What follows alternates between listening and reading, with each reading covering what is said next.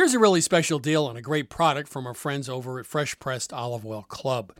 You can now receive a $39 bottle of artisanal fresh pressed oil free if you just pay $1 to help cover shipping. And there's nothing else you must buy now or ever. It's a wonderful opportunity because with olive oil, my number one rule is the fresher, the better. That's because the olive is a fruit, and olive oil is actually a fruit juice. Like any other fruit juice, extra virgin olive oil is at its glorious peak of freshness, flavor, and nutritional potency when fresh squeezed. And that's what's missing with so many supermarket olive oils. After sitting on the shelf for months or even years, they've lost their freshness and can't compare with just pressed EVOO shipped direct from the new harvest. Here at Milk Street, we really like these oils' vibrant, grassy flavors, as well as the intoxicating aroma, just like a garden in a bottle. Prove it yourself with no obligation to buy anything ever.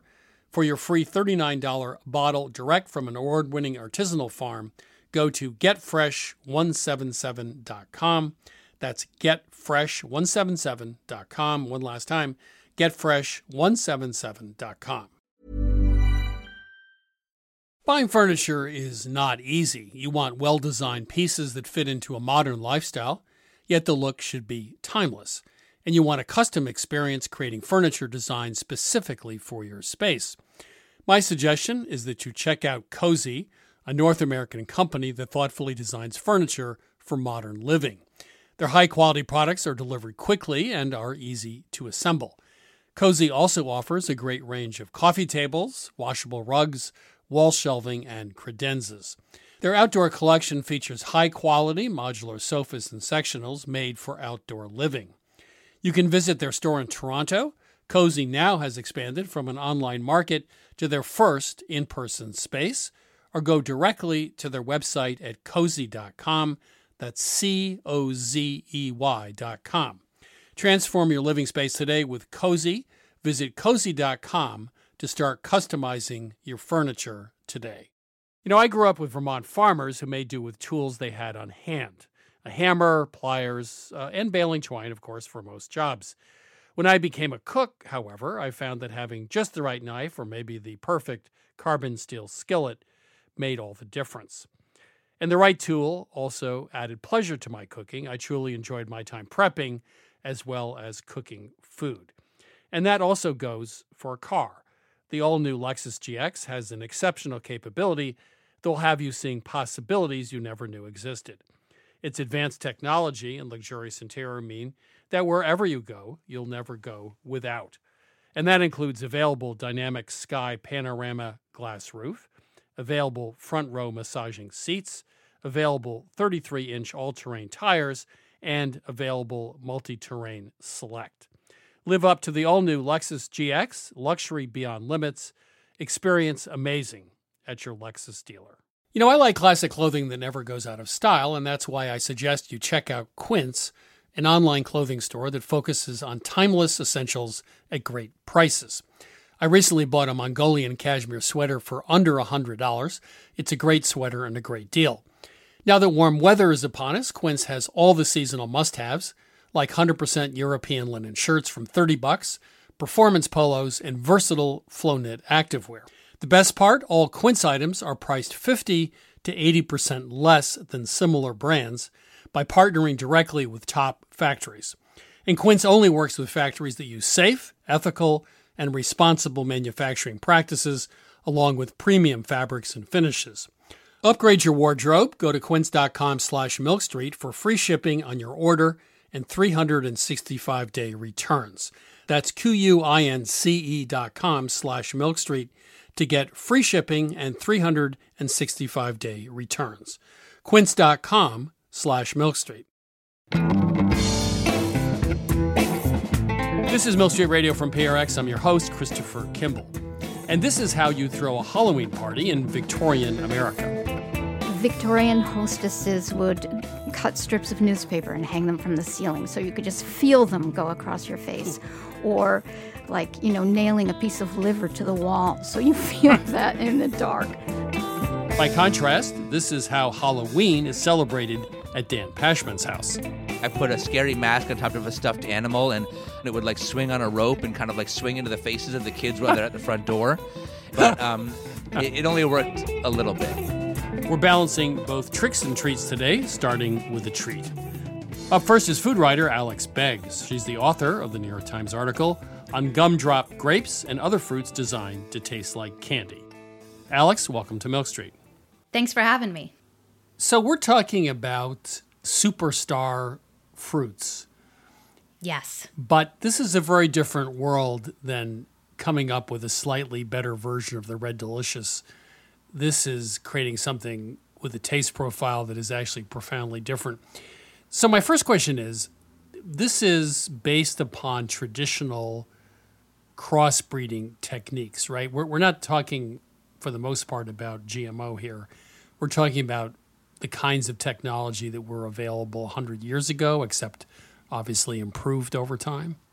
Yeah, and it's funny that you mentioned Red Delicious because it almost looks like a still life version of an apple, and then you taste it and it's mealy and kind of flavorless. And so what happened to the poor Red Delicious? But it went through the same process as these new fancy fruits. It was also crossbred, and it got so crossbred for the look of it and so that it would travel long distances and stay intact and have a long shelf life.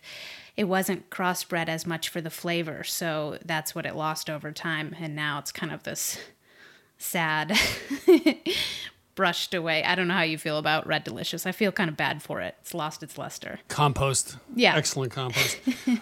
Let's talk about one of these new candy-like fruits, the cotton candy grapes.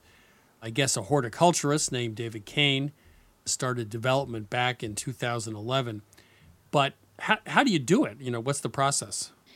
Yeah, so David King is this fruit scientist, breeder, who tasted a grape that a university had been working on, which is so weird to think about. Like, they're at a grape convention somewhere, and he tastes this grape, and he's like, this kind of tastes like cotton candy, but it was mealy and smushy and soft, and it needed some work. And so he got permission to, there's all kinds of legal stuff happening too. This university owns this very special breed of a grape, so he gets permission to breed that grape with another variety of grapes until he comes up with a cotton candy flavored grape that also has taut skin, and it's juicy, and it doesn't smush in the container after 2 hours, and it just takes many, many years of crossbreeding, creating all these little seedling plants, tasting them, and it's not quite there. So that's the core of it.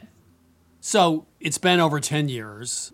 Cotton candy grapes in the last year sold $129 million, which is a lot of money. And this is now ushering in a whole new world of fruits that look or taste like something different than you'd expect, right?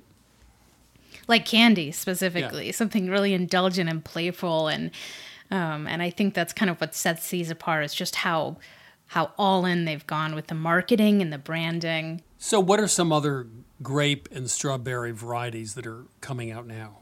So Sunset Fruit Company has been working for years on a better blackberry. You know how blackberries can have that woody center, and it's like so juicy and good, and then there's like that little tannic wood thing in there. So they've been breeding a blackberry that doesn't have that, and as a result, it's kind of crazy looking. It'll be like a elongated blackberry. So those are coming, and they're calling them moonberries. Some other ones you write about, the pink glow pineapples, which are the quote, the color of deli ham. Oh, you would be so disgusted if you saw them, Chris. $15 each. $15 for pineapple. And then there was... Or $40. You can buy a $40. $40 gift box if you want online, for Mother's Day or something. They were trying to sell them. I thought that was hilarious. And the Picasso melons, the sweet honeydew with the snow leopard spots. So let's follow the money here. With the Cosmic Apple and the Cotton Candy Grape, it's a branded product. And that product, I believe, if you come up with a Cotton Candy Grape or something extraordinary, all of a sudden the pricing model changes too, right? You can charge 50 or 100% more for some of these extraordinary strawberries or grapes than you could for something generic. So it Yes. really is follow the money here. And if you are in the grocery store. I'm such an impulse shopper, especially around these berries. So like when I see cotton candy grapes, I remember I lived in New York when I saw them for the first time, and I just was like, I'm buying these. And they may have been like $15 for a bag of grapes, and then I was kicking myself. But they almost always sell for twice as much as other grapes, and with the specialty berries, strawberries, those are, I think they said 70% more than usual. So yeah, there's definitely money to be made. So let's put this in context. So at Driscoll, for strawberries, the team grows over 100,000 varieties a year. So many. Yeah. So just to understand what's going on here, it's not like people are dealing with 20 or 30 varieties, that there's just, corporate scale, mega scale testing going on out there to come up of the 100,000 varieties, find 4 that might eventually become $100 million businesses or bigger, right? Yeah, I'm sure it's extremely expensive to have 100,000 varieties being babysat. It was interesting to talk to Phil, who they call Dr. Strawberry, who's their head breeder at Driscoll's. And he is like a super strawberry nerd. I had a lot of fun talking to him. He loves what he does. He was telling me, he had just got on the phone with me. He had tasted 60 strawberries. You're like taking a bite, taking notes, yes to this one, no to that one. Like, imagine for work tasting 60 to 100 strawberries a day. And I think they spit out a lot of them, but I was just like, this is a really wild way to work. So how is this going to change the produce section of your supermarket now? Because all of a sudden, instead of one kind of strawberry, right, you might have 10. Or, I guess it's like the apple section of your supermarket where you do have 4 or 5 options, right? Granny Smith, Red Delicious, Fuji, Gala, etc. So maybe that's where we're headed, where the world of apples in your supermarket superseded the grapes and the pineapples and the melons, but that's where we're headed. The consumer has more choice now. Yeah, hopefully it's like also a nice thought to be like, okay, well, if this is going to get people to eat more fruit than they normally would, that's awesome too. Have you ever been in the grocery store and been buying something like Romanesco and someone else at the store is like, what is that? What are you going to do with that? It's like if they had signs like at the bookstore that's like staff recommendation, this point. Funky vegetable, here's how you cook it. What's interesting is that for this new strawberry batch Driscoll's in stores, they not only had free samples to give out, but they also created these big signs that are like a flavor wheel, and it's like, this strawberry has notes of pineapple and peach, this strawberry is high acidity, and they're trying to educate customers on like the idea that a fruit will have notes in the way that wine has notes. So you've tasted a few of these things. Which were the winners, which were the losers, and which was the most surprising? I really like Sunset Grown's strawberries. They're harder to find. They're the lolly berries, which is one that's candy flavored. It was truly very sweet. And then they had a pear berry that was kind of weirdly long, and I thought that was just kind of unusual. The pink pineapple, I thought I was going to hate because it looks like deli ham, and it really does. But I liked it. It was like, if I closed my eyes and bit into it, I'd say this is pineapple, but it's been muted. So, sometimes pineapple can make your tongue feel itchy, which is like a minor allergic reaction that's happening, especially the more you eat it. And it's toned that down. So it's a milder flavor, but still very juicy and sweet. And I thought that was a really fun one, and fun to bring to a party where people are just most people were like kind of grossed out by it. That one's visually, I think, the most novelty. I tried the Picasso melon. Didn't love it because the flesh was yellow of the one that I had, and it looked like the rind, and it was really hard for me to slice it to know what was the rind and what was the flesh. And I said, never again, Picasso. I'm so sorry. Those are the first 3 that come to mind. But yeah, I when I see them at the grocery store, I try them. Alex, it's been a pleasure. Next on my list, try a cotton candy grape. Thank you. Thank you for having me, Chris. That was Alex Beggs, author of the New York Times article on gumdrop grapes and other fruits designed to taste like candy. In this new reality where fruits are bred to taste like candy, we wondered, what innovations would kids dream up? Our reporter, Danny Voss, asked campers at the YMCA Camp Olson in Longville, Minnesota, if they could make fruits taste like anything in the world, what would they choose? I would want bananas to taste like blue Gatorade. Probably do marshmallows. Happy birthday ice cream. Probably ice cream. Chocolate chip cookie dough. I would want it to taste like s'mores. I'd have a banana taste like a strawberry because I like strawberries much better than I do like bananas. My favorite fruit is apple because it was also my first word.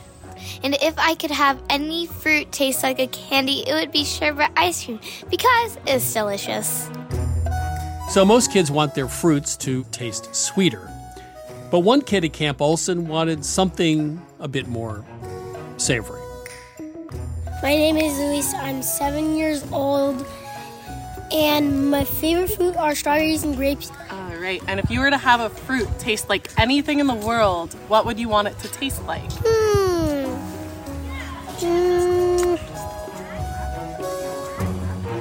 Fish sticks.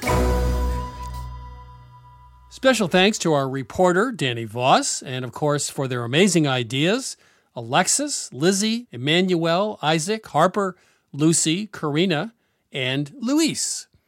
You're listening to Milk Street Radio. Up next, we explore the haunting history of Halloween.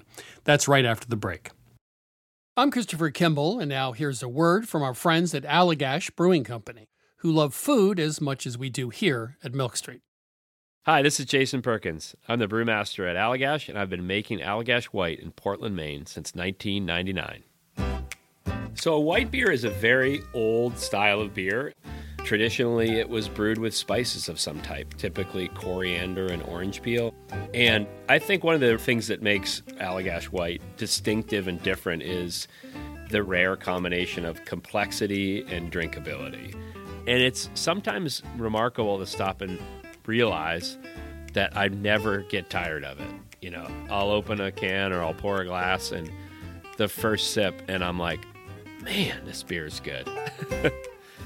There are a lot of different ways that folks can enjoy an Allagash White, and here are some of the examples of what folks here at the brewery like to do. My favorite thing to pair with an Allagash White is simple, beautiful seared scallops over a bed of fresh greens with blood orange and shaved fennel. My favorite would probably have to be like an Italian or a hoagie, capicola, pickled vegetables, crusty bread. It's got that nice lemony, zesty character that just gets you ready for the next bite. The ultimate pairing for me is this dish called bosom, which is this like big pork shoulder with like salt and brown sugar. We also call it candy pork in my house, and a little like scallion ginger sauce. It's like lettuce, rice, pork, sip of white, lettuce, rice, pork, sip of white, and it's just perfection. My other top choice was like a hot dog. Like just have a hot dog and have an Allagash White. You don't need to dress it up. There's something about mussels with beer, especially the white, that is just so good. I feel like it goes really well with different soft cheeses that aren't too dominant, but then also with like spicy Indian food. So I think it's just really versatile. I could imagine like something like lemon meringue pie. That would be really nice. Pairing Allagash White with carrot cake is a thing of beauty. This maybe sounds really boring, but pepperoni pizza. I feel like after a long week, having like a nice warm pepperoni pizza and a cold Allagash White is just like you made it. Like you did your week. You deserve this pizza. You deserve this beer. It's perfect in summer. It's perfect in winter. I haven't really found a flavor that I don't think works really well with Allagash White. Yeah, so not only do I drink it while I cook, I often cook with it. So if I'm creating some kind of stew, I'll add a little bit of Allagash White to it. A lot of people use Allagash White in like a fried fish batter. Anywhere where you can add like a spritz of lemon or a spritz of lime, that could be the beer. We are very food-minded here at Allagash, obviously.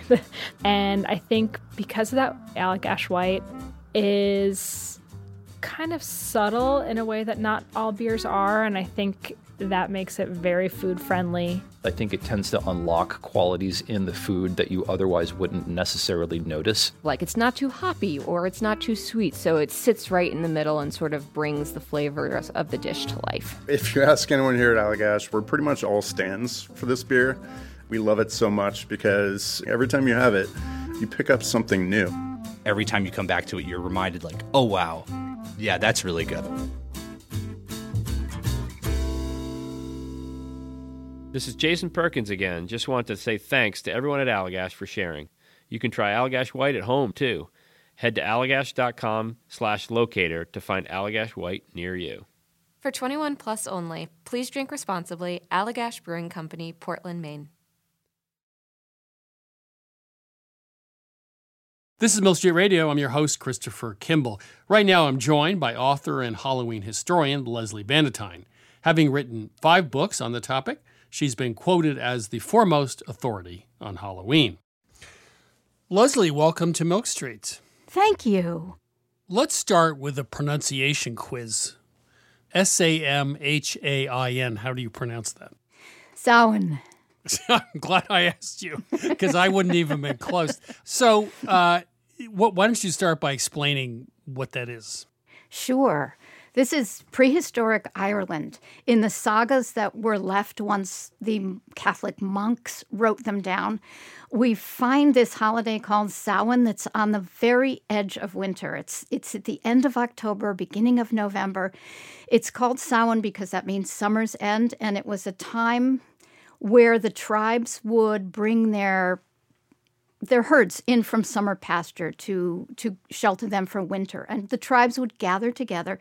It was a time of food, feasting, drinking, telling stories, boasting, contests. But because it was sitting there on the edge of winter, it was also a supernatural time.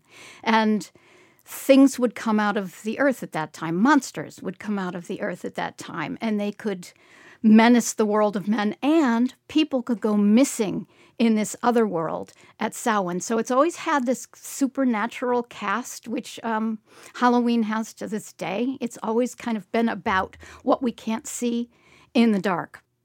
So this starts out as a pagan event that has to do with another world, then has to do later with the dead. It is taken over by some extent by the church. So when they did this, All Saints' Day on November 1st in the 9th century, was the church trying to capitalize on an existing tradition and weave it into the church's tradition, or were they viewed as being not related at all? They were simpatico. So it's not like the church went to stomp out Samhain, although the church did do that on some holidays, and that was an MO. In this case, the rituals and the beliefs and the folklore around it kind of existed side by side because they were similar enough. They were all about the other world, the supernatural, things we don't know. So All Hallows Eve, we've all heard of. When did that term come around? And was that just an All Saints' Day derivation, or did it come from somewhere else? All Saints' Day was known in England as All Hallows. So All Hallows Eve, the night before All Hallows, became All Hallows Eve, shortened to Halloween. So All Saints' Day gives the holiday its name, and All Souls' Day kind of gives it its connection with the other world and with the world of the spirit. So we get to the Victorian period, let's say post-Civil War, 1870s and on, and all of a sudden it starts to become popularized by women's magazines, etc. Why do you think, is it the connection to the dead, which was huge in the Victorian period? In fact, I believe that seances were usually carried out by women. It was one of the few professions you could have where you work for yourself, right? So it was a very popular way to make a living. But the Victorians were obsessed with the dead. Why do you think it became so popular at that time, post-Civil War? I think there were a number of reasons, and you're so right about seances. And this was a time when they had suffered so much death in the Civil War, but also so much unknowing, so many unidentified dead. So the question was, where is my son? Is he dead? Is he in a hospital? Is he coming back? So when you find Halloween in stories in those ladies' magazines, the first Halloween ghosts are actually Civil War soldiers coming home as ghosts. But it wasn't just that they loved the spirit world and spiritualism and seances, and they were fascinated by that. They were also the first post-industrial society, and it was a time when people were looking for things more rural, more simple, more related to nature and perhaps a deeper truth. And so here was this holiday that they were finding out about that seemed so exotic and yet so quaint and so old world and so natural, so attached to the earth, that they loved it also for that. And then the explosion in printing and cheap printing and magazines made it possible for everybody to read about this holiday. And what they printed more often than not was a poem by Robert Burns called Halloween from 1785, which had this amazing amount of footnotes after the poem that detailed exactly how you play all the games that the Scots played on Halloween. And that's what the Victorian hostesses love to pick up on is let's do this stuff. Let's do it. Here's the blueprint. We can do it at our party. As you're talking, it's so interesting because everything you're saying about post-industrial America, wanting to reconnect with nature, reconnect with mystery, reconnect with something simpler, seems extremely apt today. So if I went to a Halloween celebration in the 1880s or 90s and I walk in the door, what would I expect to find? You would expect the house to be a little bit darkened and lit by firelight and candles and jack-o'-lanterns, and it would be spooky.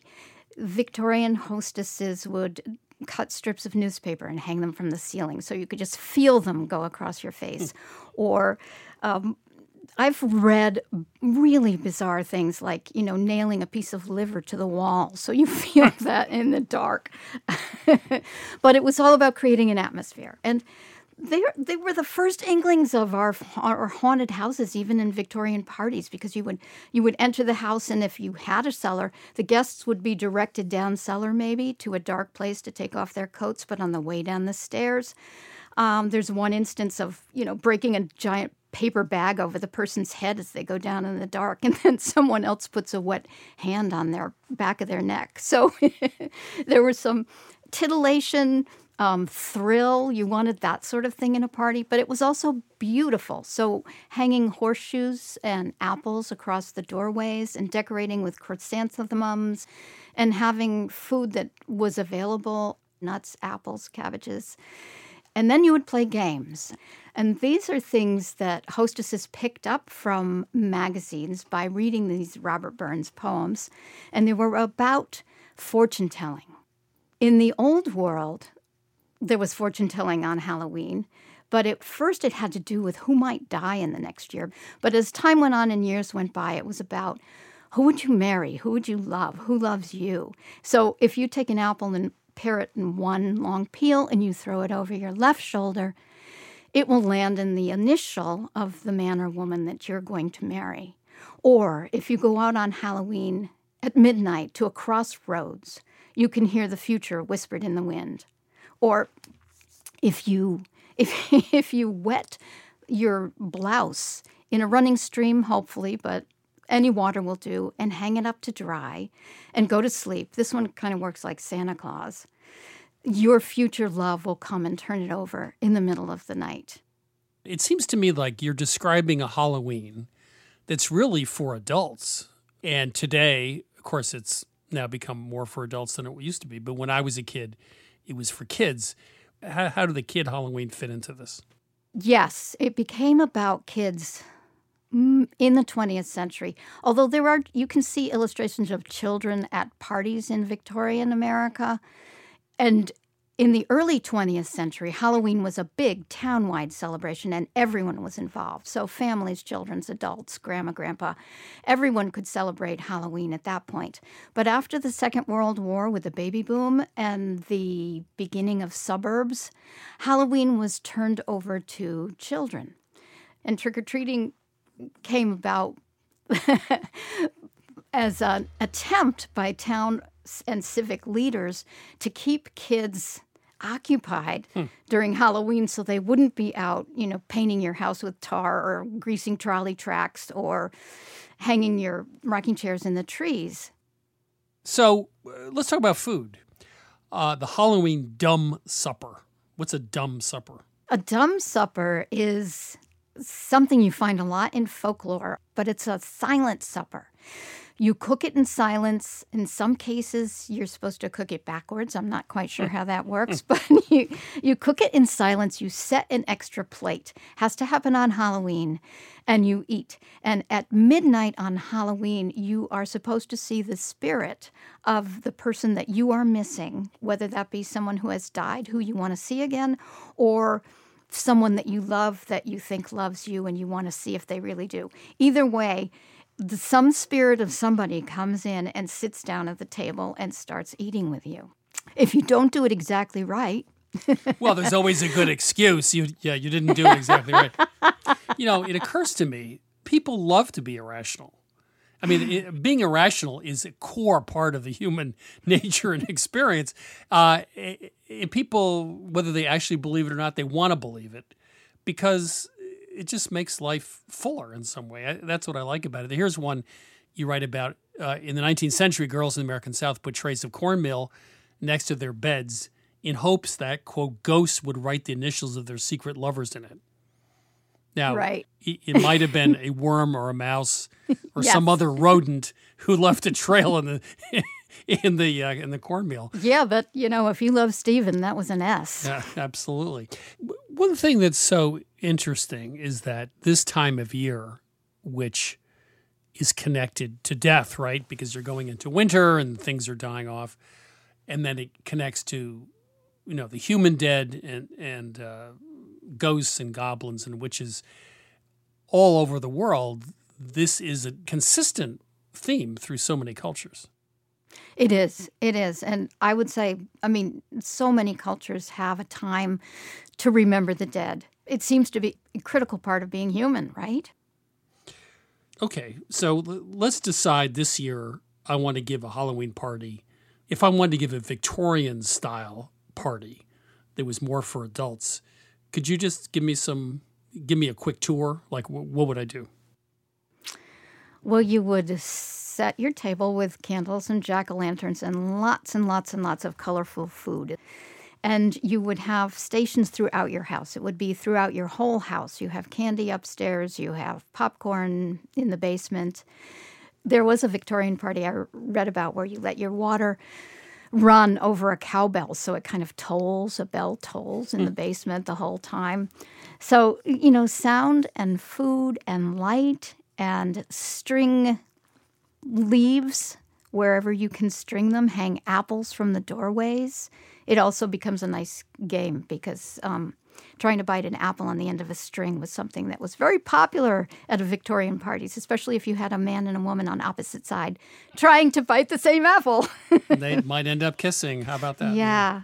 You could take 2 chestnuts and put them on your fireplace and let them burn and name one for yourself and one for the person you really have a crush on and see how they burn. If they burn through just beautifully, that relationship will last a lifetime. But if they split and pop apart, then that relationship is doomed.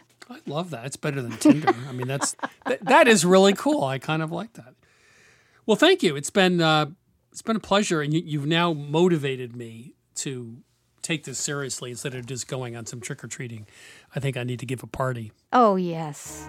Leslie, it's been a pleasure. Thank you so much. Thank you so much. I appreciate it. That was Leslie Bannatyne. She is the author of Halloween, An American Holiday in American History. A neighbor of mine in Vermont once lived in an old farmhouse in North Carolina. One night, the ghost of a Confederate soldier appeared and then sat on the foot of his bed. You know, ghosts used to be personal. They were neighbors and family members. Now Halloween is populated by superheroes, monsters, and some scary politicians. Life and death were once on good terms. Now they are separated by a very large chasm. We don't ask the spirits to find us a future partner or give us comfort from the beyond. Halloween, formerly a friendly get-together between the living and the dead, is now a children's outing, one devoid of pagan ritual and really any meaning. To quote Shakespeare, what dreams may come when we have shuffled off this mortal coil must give us pause. Death has become an undiscovered country, and there's the rub. You're listening to Milk Street Radio. Now it's time to check in with Lynn Clark about this week's recipe, German-style winter squash bread. Lynn, how are you? I'm doing well. How are you doing? Good. I recently interviewed someone a few months ago about German baking, and I thought I knew something about the topic, which, of course, I guess I think I know something about everything. I was just going to say. I know Lynn was going to say it. I said instead of you. I had no idea of the range of baking. It was fascinating. But one of the recipes we came up with at Milk Street is a German-style squash bread or a pumpkin bread, Kürbisbrot. So tell me about it, because it just sounds like one of those things I should know about that I don't. Well, it translates as pumpkin bread, but it's not the pumpkin bread you're thinking of, which is like a quick bread in a loaf pan. It's actually more like a squash brioche, really. It's a yeast-dipped bread made with squash. In this case, we're going to use butternut squash, which is sort of a New World squash in Germany, but very popular there now. So essentially, we're just going to make a brioche dough, and for some of the moisture in the dough, we're going to use squash. Now, typically in Germany, they would just boil squash and add that directly in. But we tried a recipe from Louise Weiss, who has a book called Classic German Baking, and she roasted a whole squash cut in half, and that roasting adds so much more flavor. It gives it more complexity, and it has a little bit more sweetness. So we roast the squash first, scoop out the flesh, and then add that to the dough. This is a yeasted bread, obviously, has a little bit of butter in it, but not too much, actually. No. I mean, but made like a brioche dough where you mix everything together, knead for a little bit, then add the butter, softened butter, piece by piece, until it's incorporated. But it's only half a stick. It's 4 tablespoons, so it's not like 2 sticks of butter. But No. allspice and pumpkin seeds also, right? That's right. So allspice in the dough for a warm spice flavor, a little bit of honey, which, of course, like squash and honey, I don't see how that could be a bad combination. When it rises for an hour, then into the refrigerator, because again, it's enriched. It's a little bit challenging to work with. And then traditionally can be done as just a round, like a boule, but we are doing it as a braided loaf. So really, really pretty loaf of bread on like a fall table, a holiday table in the fall, and simple to do. Just if you know how to braid hair, you know how to braid bread. This is just absolutely delicious. Looks great. Lynn, thank you. German-style winter squash bread. If you want to expand your bread repertoire, this would be my pick. Thank you. You're welcome. You can get the recipe for German-style winter squash bread at milkstreetradio.com. This is Milk Street Radio. Coming up, Dan Pashman pits full-size candy bars against their miniature counterparts. That's coming up in just a moment.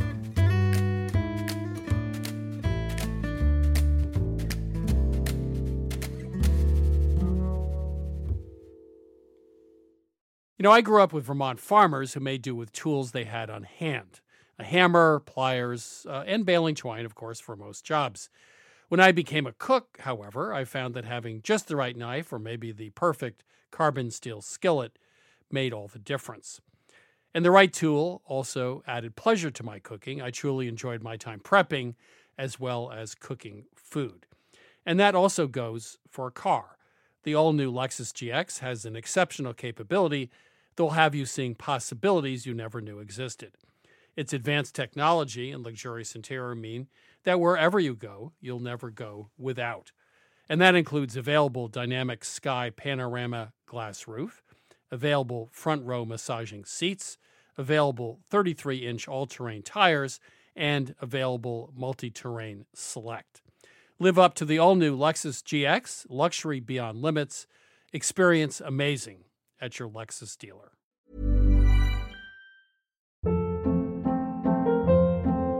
Hold up. What was that? Boring. No flavor. That was as bad as those leftovers you ate all week. Keke Palmer here, and it's time to say hello to something fresh and guilt-free. Hello Fresh. Jazz up dinner with pecan-crusted chicken or garlic butter shrimp scampi. Now that's music to my mouth. Hello Fresh. Let's get this dinner party started. Discover all the delicious possibilities at hellofresh.com. This message comes from BOF sponsor eBay. You'll know real when you get it. It'll say eBay Authenticity Guarantee. And you'll feel it. Maybe it's a head-turning handbag, a watch that says it all, jewelry that makes you look like the gem, or sneakers and streetwear so fresh every step feels fly. eBay gets it. So look for the blue check mark next to that thing you love. And be confident that every inch, stitch, sole, and logo is checked by experts. With eBay Authenticity Guarantee, you can trust that feeling of real is always in reach. Ensure your next purchase is the real deal. Visit eBay.com for terms. Hi, I'm Daniel, founder of Pretty Litter. Cats and cat owners deserve better than any old-fashioned litter. That's why I teamed up with scientists and veterinarians to create Pretty Litter. Its innovative crystal formula has superior odor control and weighs up to 80% less than clay litter. Pretty Litter even monitors health by changing colors to help detect early signs of potential illness. It's the world's smartest kitty litter. Go to prettylitter.com and use code ACAST for 20% off your first order and a free cat toy. Terms and conditions apply. See site for details. Mom deserves the best, and there's no better place to shop for Mother's Day than Whole Foods Market. They're your destination for unbeatable savings, from premium gifts to show-stopping flowers and irresistible desserts. Start by saving 33% with Prime on all body care and candles. Then get a 15-stem bunch of tulips for just $9.99 each with Prime. Round out Mom's menu with festive rosé, irresistible berry chantilly cake, and more special treats. Come celebrate Mother's Day at Whole Foods Market.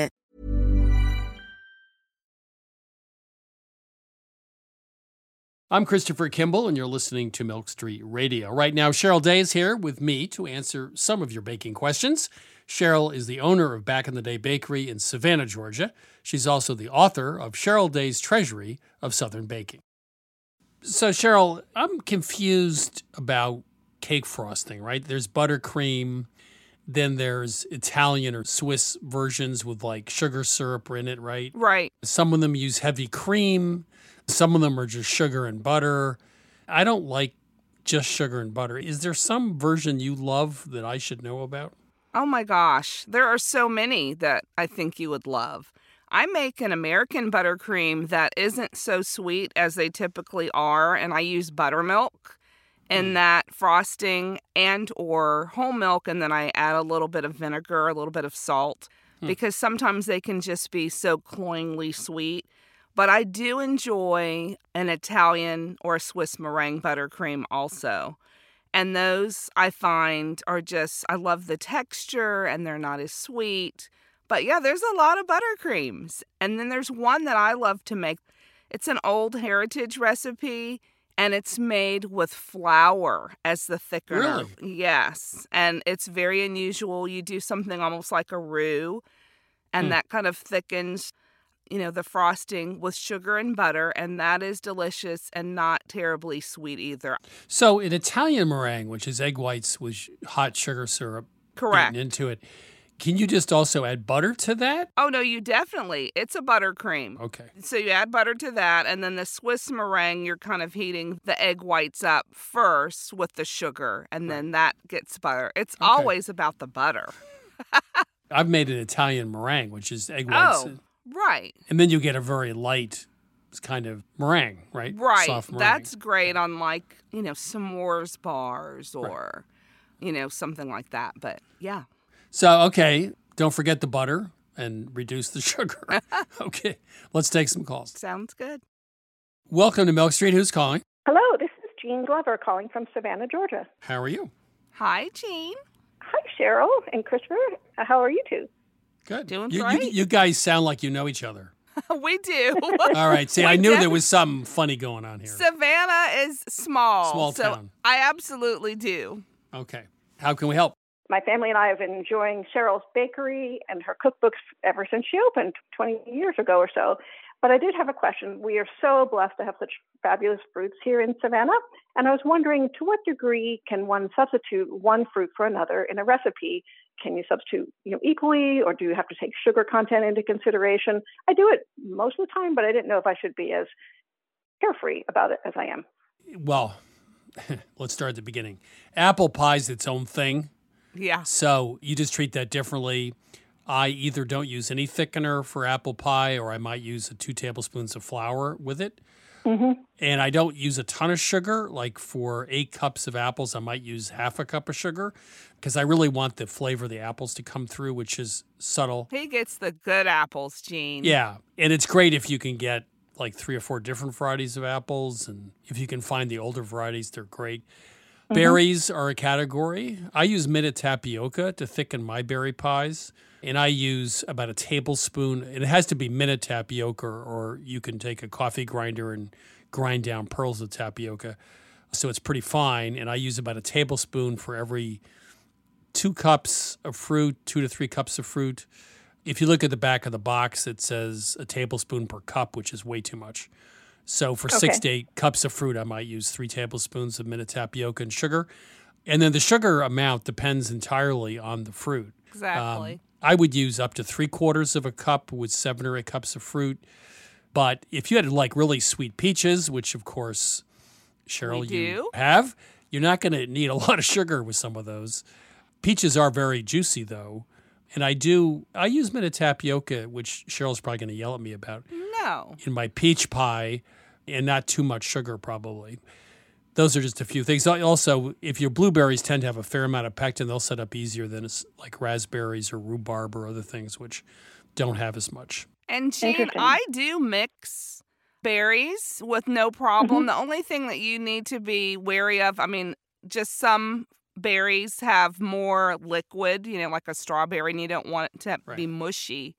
Cherries tend to sometimes give that same effect, but basically, if you're making a pie, you want to just make sure that you're really cooking it until it boils and it has that really thick, boiling, and then it's going to thicken it that way. But you just kind of have to play around, and practice makes perfect. Cheryl just did something that's really important, which is when you look at the pie and you made a couple slits in the top, you really do want to see it boiling and bubbling, and that will help thicken it. I think that's a big mistake. People do pull their pies out too soon, in my opinion. Yeah, me too. When it comes to a pastry, a pie crust, you definitely want to get that golden crust really brown, and then also you want your juice to be cooking where it is having the opportunity with whatever thickener you use to thicken.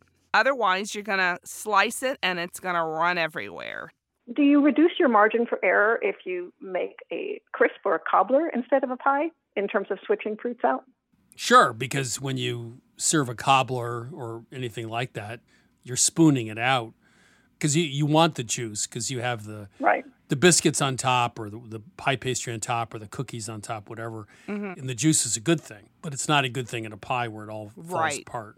Because you can just scoop it out. Plus, if all else fails, that's why God created ice cream. So I always wondered why God created ice cream. Well, the other thing you can do we haven't mentioned is a crostata.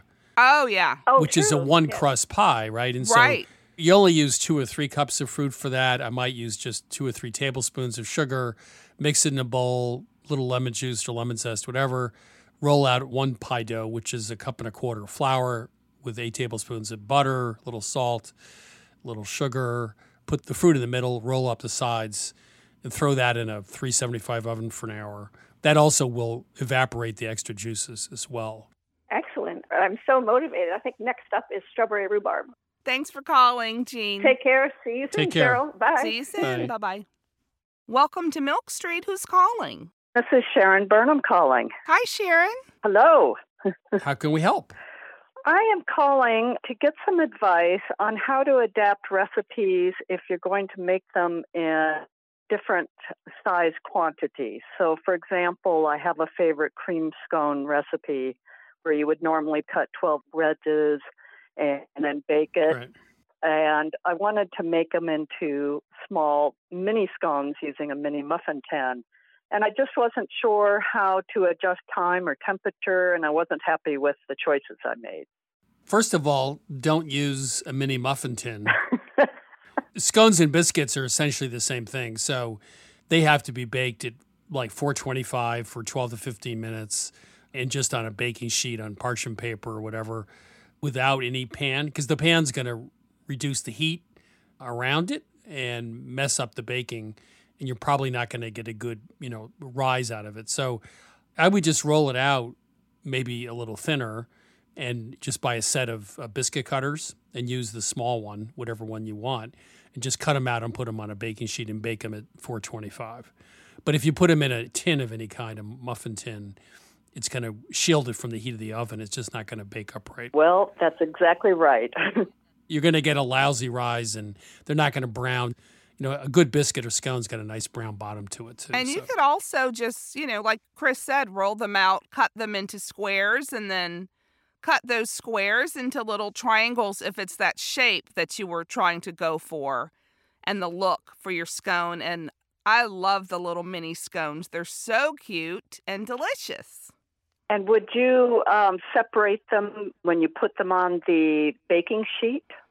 Yes. Yes. All right. And when you re-roll for scraps, if you have scraps, by the way, one trick is the second time around with the scraps, don't roll it as thin. You're going to overwork them. So keep the dough a little thicker. So when you cut out the second round, assuming you're doing circles and have scraps, they'll end up being the same height as the first batch. Good advice.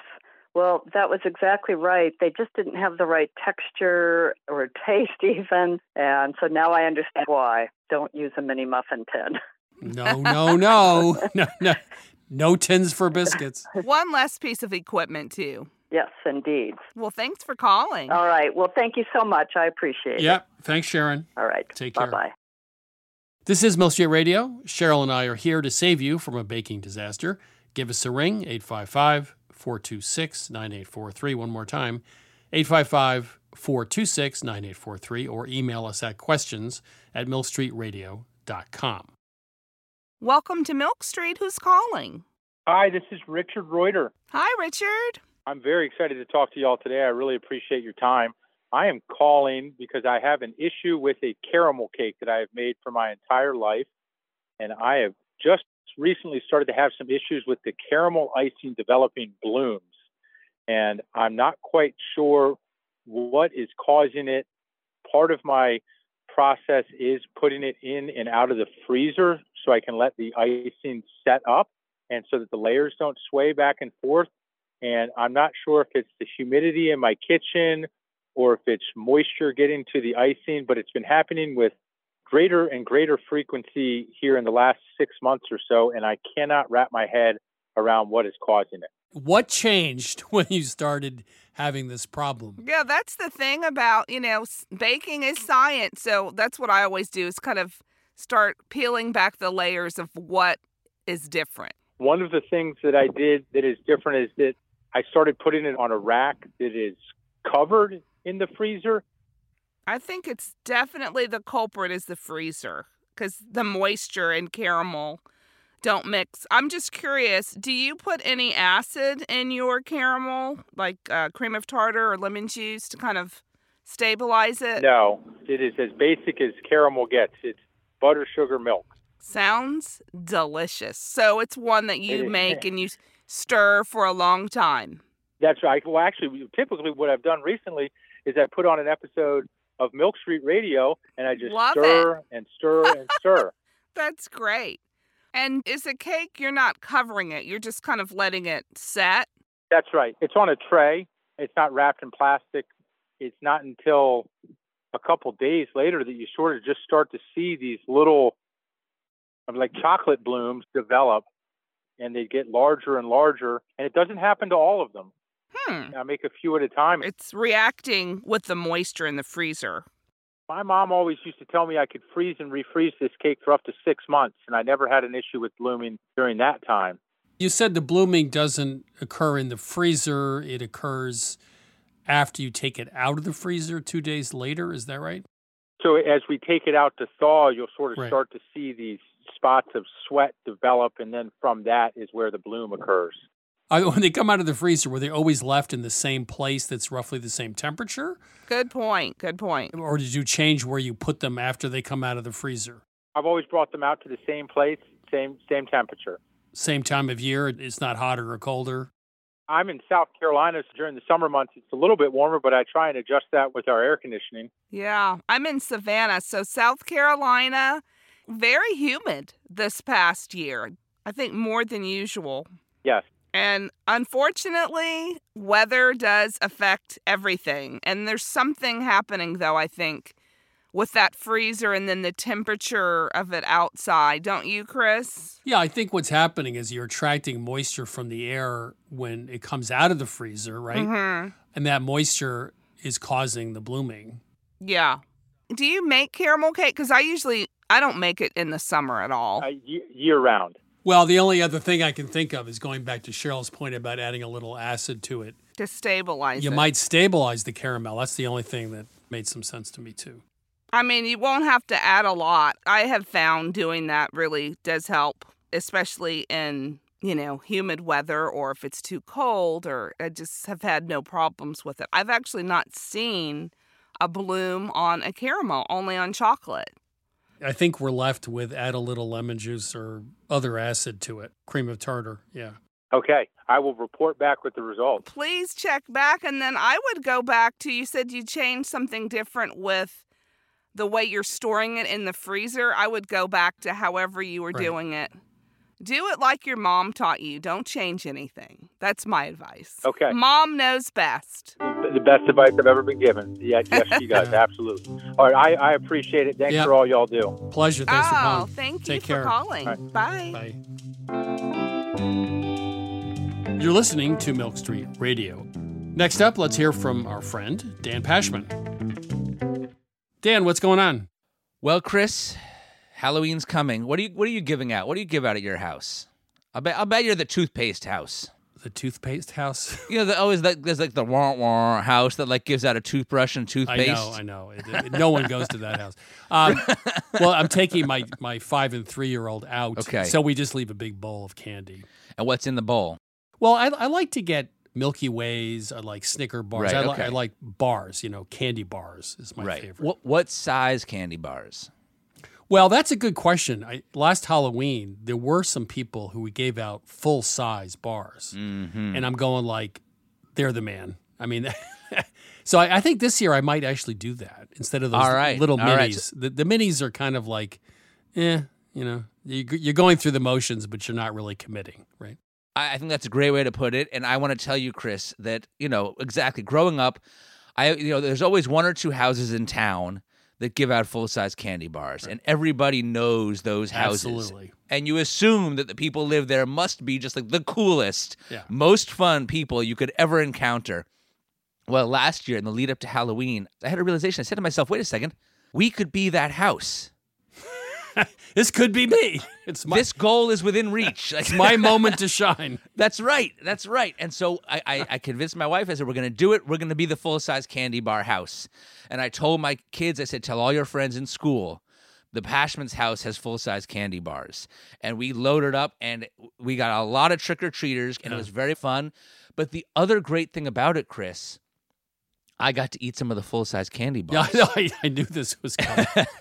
And let me tell you something. After years of not having had one and only eating the minis, it is a whole other experience. It is. No, you're absolutely right, because it's not like one bite and it's gone. You can tooth your way into it multiple times, yeah. Well, there's that, but also it's different ratios. Oh, really?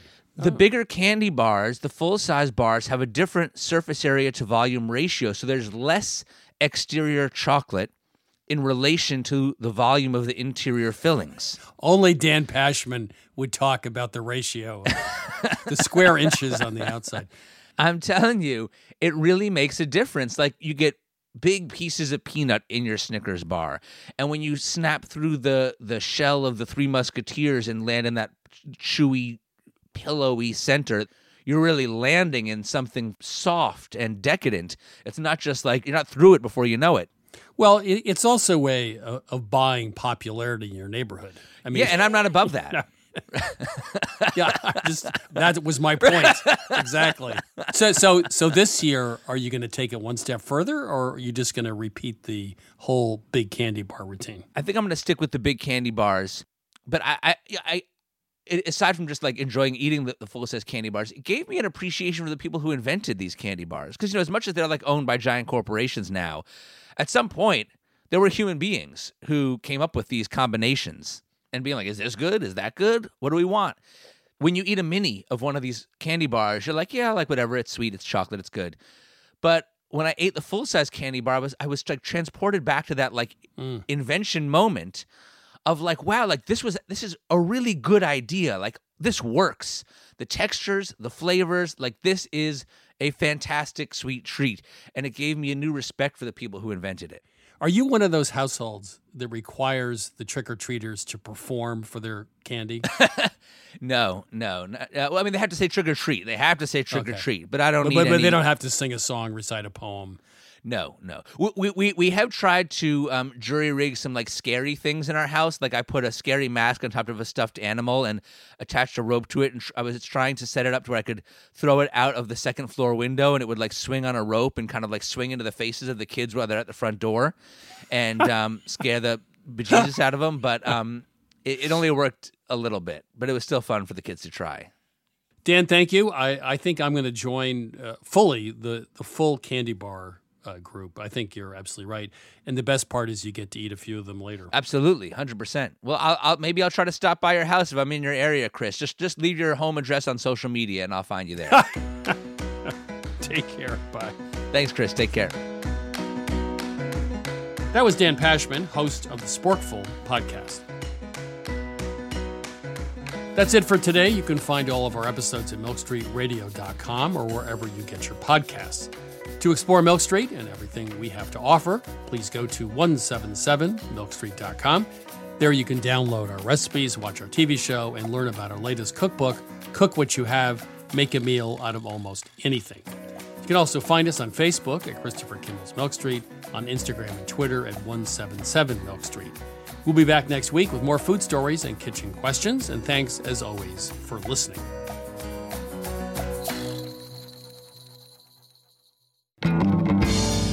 Christopher Kimball's Milk Street Radio is produced by Milk Street in association with GBH.